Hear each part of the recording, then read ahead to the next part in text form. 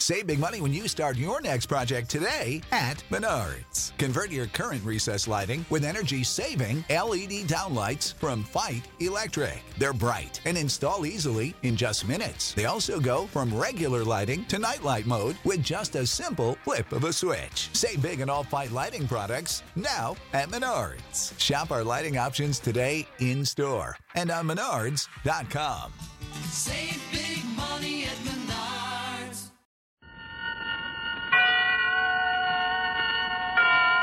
And now, tonight's presentation of radio's outstanding theater of thrills, Suspense.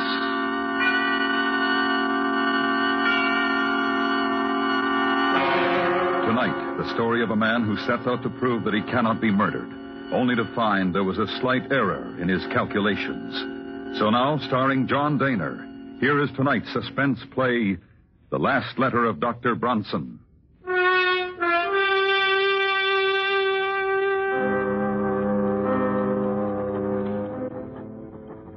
My dear Dr. Moser, forgive me if I dash this letter off rather hurriedly. There are but a very few minutes remaining for me. The few minutes between now and midnight. You have always protested my fascination with the subject of death. It irked you to hear me discuss the latest electrocution or hanging. You alone, Mosier, will know how this fascination has led me to this terrible moment. I should like you to have all the facts. First of all, let me recall a conversation which we held here in my study a little over a year ago. Death and murder. There you go again, Bronson. Really, you're unhealthy. No. Now, wait, Mosier. I've been studying the question for some time, and I have concluded that there are 5 basic checks which serve to restrain man from murdering his fellow man. An interesting theory. No, it's more than a theory. I can and I intend to prove it. Oh, come on now, Bronson. I shall select 5 men, each of whom I shall supply with a motive to commit a murder. Greed, revenge, jealousy, whatever. I shall encourage each man to kill, and then restrain him from the act by means of the particular check which I'm testing. You forget, of course, that a murderer requires a partner in crime, the victim, the man to be killed. Well, I shall supply one. You will ask this victim to face 5 men, each standing to derive satisfaction or profit from murdering him? Correct. And his only chance of survival being the validity of your theory of check? Yes. Do you seriously imagine you will persuade any man to have such utter confidence in your reckonings? There is one such man. Who? Myself. Bronson, this is insane. Why? Why should I hesitate to risk high stakes on a sure thing? But your life... No, I tell you there's no danger involved whatsoever. When will you begin your experiment? Well, why don't we begin right now? Mosier, I invite you to kill me. What? There's a revolver right here in my desk, and You're joking, Bronson. I'm not. What possible motive would I have for murdering you? Motive? Why, we're associated rather closely in our work. You'll come naturally into my entire practice. I'll put that in writing for you. It's preposterous. Oh. Why won't you kill me, Mosier? Why? There are dozens of reasons. In the first place, I'd go to the electric chair for it. There you are. A perfect illustration of the first and most obvious check. Man refrains from killing because he himself will be killed by law. All right, Bronson. Maybe that proves your point, the first one at any rate. But what about next time? And the next? That, my dear doctor, remains to be seen.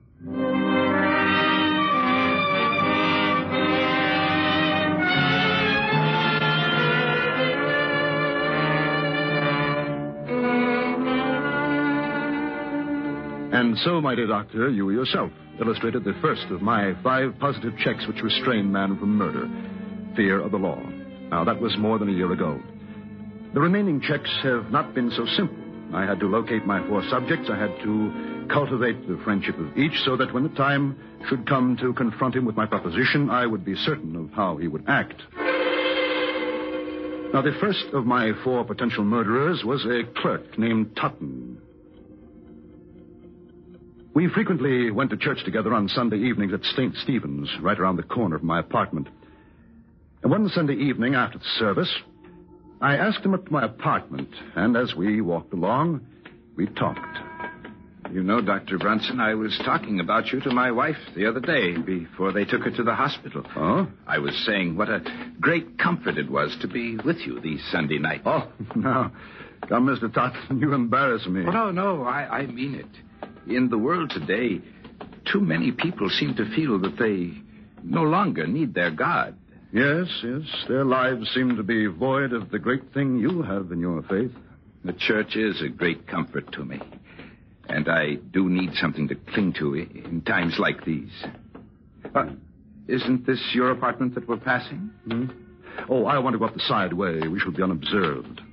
Unobserved? Yes.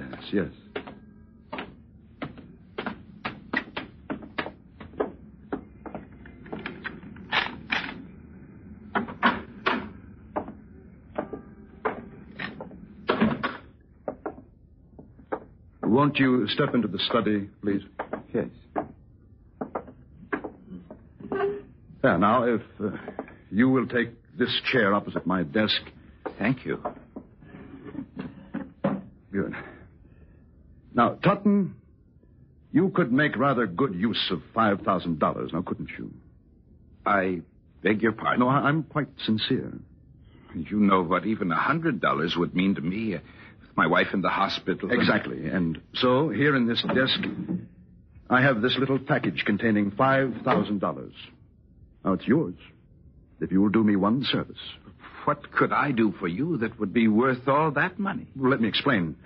My doctor called on me yesterday, and he told me, well, to be quite frank with you, Totten, he said that I was slowly going mad. No, that couldn't be. No, I'm quite all right at present, but it's only a matter of time, and I'd rather not have to face it. And so if you will take these rubber gloves. Well, I don't understand. Put them on, please. But why? Now, as soon as you have them on, I shall hand you this small bottle. It contains cyanide of potassium, one of the deadliest poisons known to man. Now, I hold it firmly, thus, and clearly impress my fingertips on it. And finally, here on the desk, I'm leaving this note explaining that I have committed suicide. Suicide? Now, when the bottle is in your hand, I want you to remove the stopper and empty the contents upon my outstretched tongue. Ah, you see, I will be dead within a few seconds. Then you may leave by the same way we came in. You will be quite unnoticed and with $5,000 in your pocket. What do you say? Well, you can't take the matter of life and death into your own hands. Precisely. That's why I'm asking you to do this for me. Well, I'm very sorry. I can't oblige you. Well, now, if it's the law you fear... No, it's not that. You seem to have arranged that perfectly. Then, what is it? If you don't understand why I can't do this monstrous thing, I suggest you look up the 6th commandment. Good night.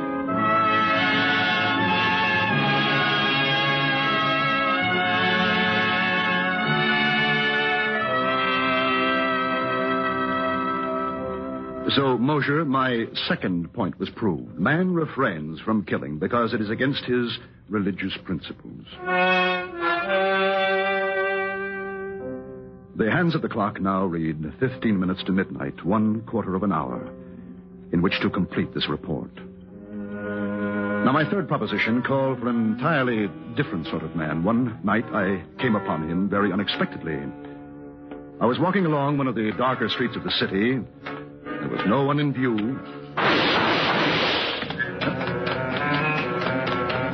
He was slumped down beside an ash can. He had been shot in the chest and left arm, severing an artery. He was bleeding profusely. I tore off his shirt and made a tourniquet for his arm. Never mind me. Get away. Now, who did this to you? What difference does it make? You're going to a hospital. No. They'll call the cops. There. Now, come on. I'll help you to your feet. Up. Come now. No, I ain't going. I'm a doctor, man. You'll die if you're not treated quickly. I ain't going, I tell you. They'll call the cops. I don't want no cops. His name was Matt Doyle, a small-time hoodlum. I visited Doyle in the hospital almost every day. Several months later, I was ready to put him to the test. I found Doyle in one of his hangouts and brought him to my apartment, and for the third time, I carefully explained my proposition. Oh, that's the angle. Now, here are the gloves. Here is the suicide note, and here is a .45 caliber automatic. You're familiar with this type of weapon, I take it? Familiar. Yeah. Is this on the level? Absolutely. And this water door is mine if I kill you. That's right. Nobody know I done it. No one. Yeah. It's gloves. They're kind of small for me. That's all right. They'll do. Yeah. You want me to put on the other one? It's safer, yes. Yeah. I guess it is. Now, I want you to understand exactly what you're doing, Doyle. Without any justifiable cause, merely for the sake of money, you are going to murder me. Now, you understand that? Yeah. You've been hired to do this before. Well, yeah. But you've never killed a friend, have you?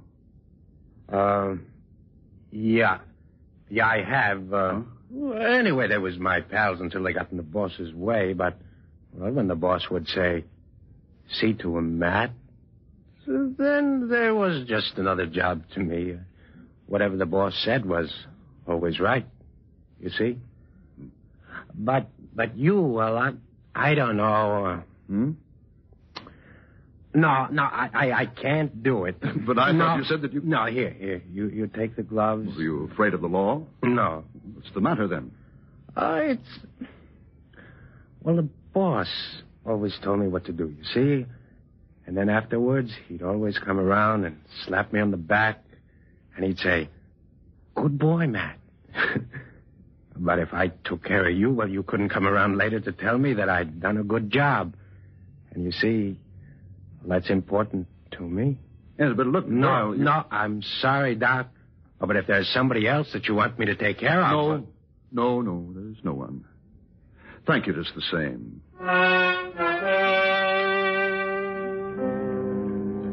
That was my third proposition.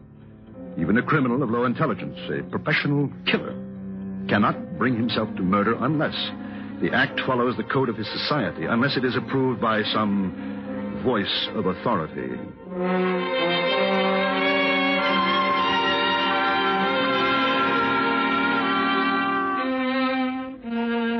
My next subject was altogether different in temperament. I first encountered Judith Ainsley about 5 years ago when I operated on Barrett Sheffield, the actor. You will recall that Sheffield was brought to the hospital with a lung abscess. As I prepared to do the rib resection, I noticed that the nurse standing beside me was greatly agitated.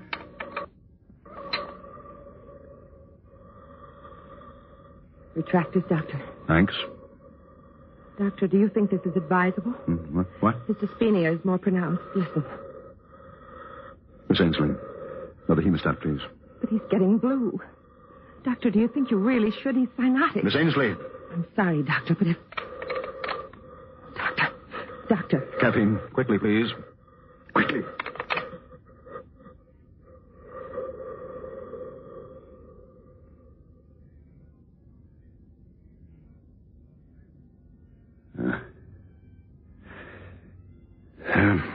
Well, that's that. You killed him. You killed him. You should never have gone ahead. You know that. I warned you. What is the matter with you, Ainsley? Have you never seen a pulmonary before? Yes, I have. Well? We were going to be married next week.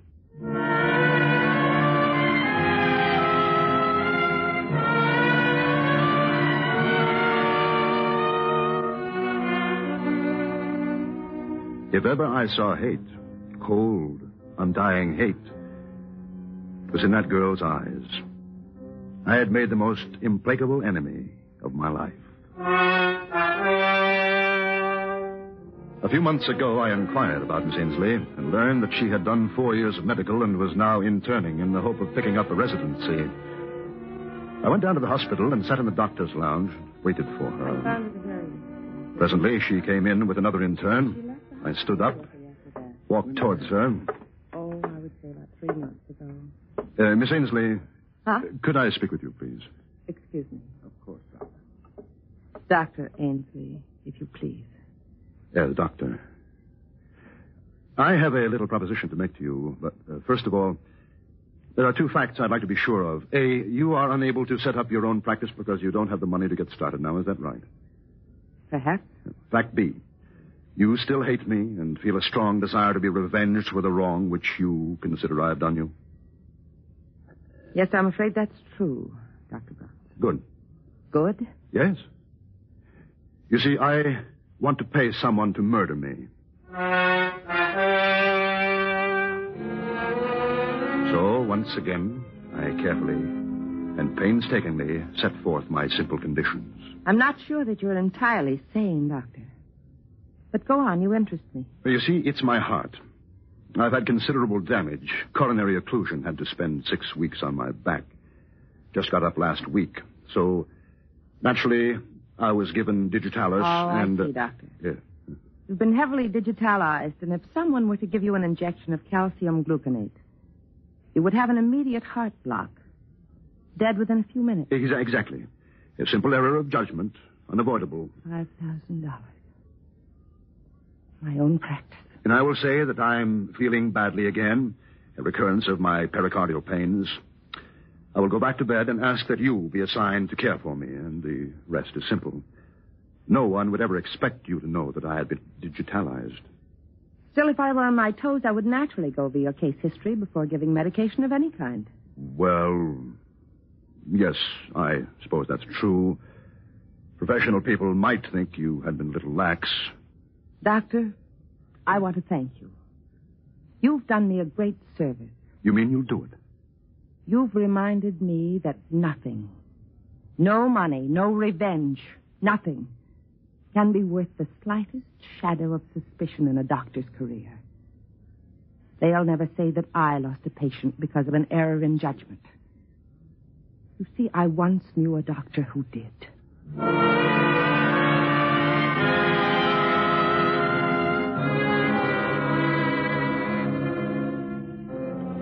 There, Mosher, is my 4th check. Man, or in this case, woman, refrains from killing because of the fear of loss of reputation.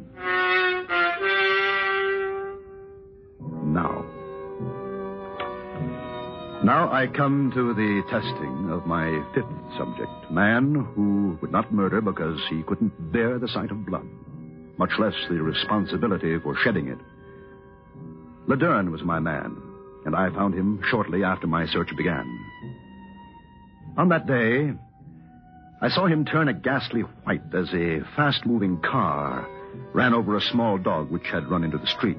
Laderne clutched at his throat and fell in a dead faint. Now, I, of course, made it my business to become acquainted with him. I hadn't seen him for more than 4 months until tonight. As he took his place at my desk, I noticed he's changed. He's thinner. His dark eyes seem blacker than ever. And so now, for the 5th and last time, I explain the necessary details. Uh-huh. So it will look like suicide. Yeah, that's right. Now, here is the knife and the suicide note. You've arranged everything? Everything. No one knows I'm here? No one. You want me to kill you now? Yes. Why do you want to die? My doctor says that I am going insane. That's strange. About going mad? About him saying you're going mad. Oh, yes. It was a shock. I don't mean that. What do you mean?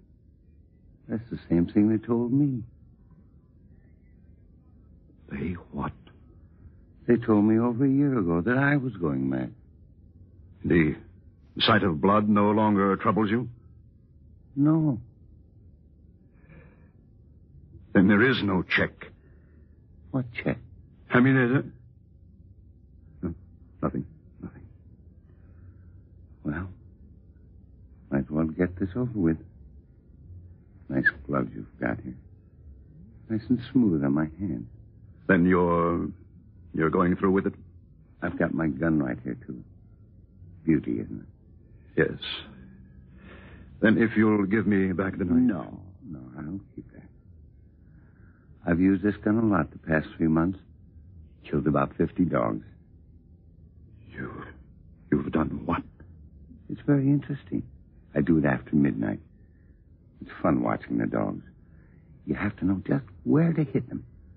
Kills them instantly. Yes, but the noise... I have a silencer. I don't like to wake people up when I kill their dogs. Now, look here, Laderne. This has gone far enough. I was only joking. No, you weren't. Now, listen to me. I was only joking. Shall I do it now? No, wait. You want it through the heart, don't you? Not yet. Can't you wait? Just a little while. What for? There's no use you're trying anything. I'd kill you quick. Yes, I suppose you would. Look, I have been conducting a little experiment. I would like to write an account of it before I go. What sort of an experiment? I don't think you'd understand. Okay. I'll wait till midnight.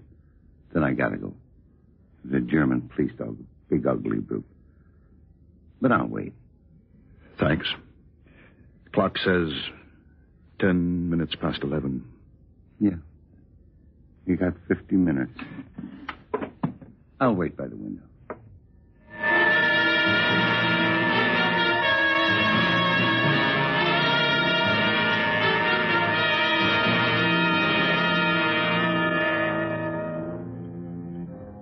And so, Mosher, my experiment has ended. Strange, isn't it? But the one thing I didn't count on was the choosing of a subject who would not respond to my checks, who in fact had no checks at all. For insanity knows no restraint. Dr. Bronson, it's midnight. He is still at the window. I know that I am beginning to understand exactly what is going on in his wicked mind. I wonder why.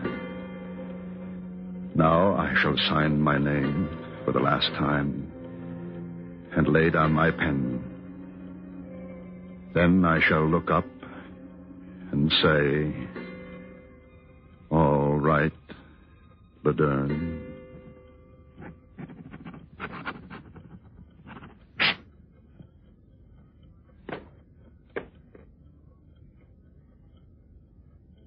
All right, Laderne.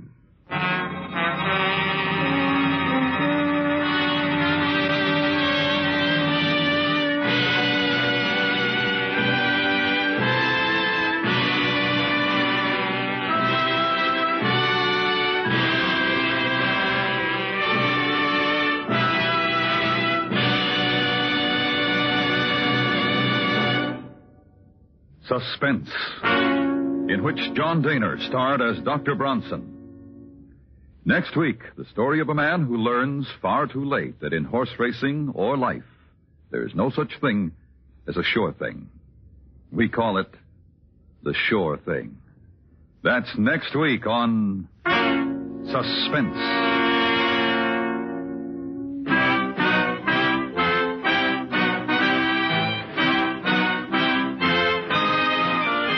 Suspense is produced and directed by Norman MacDonald, with music composed by Lucian Morowick and conducted by Lud Gluskin. The Last Letter of Dr. Bronson was specially written for Suspense by Leonard St. Clair, from a story by Richard Crakey. Featured in the cast were Parley Bear, Howard Culber, Paul Richards, Virginia Gregg, and James Nusser. You enjoy City Hospital every Saturday in the daytime on the CBS Radio Network.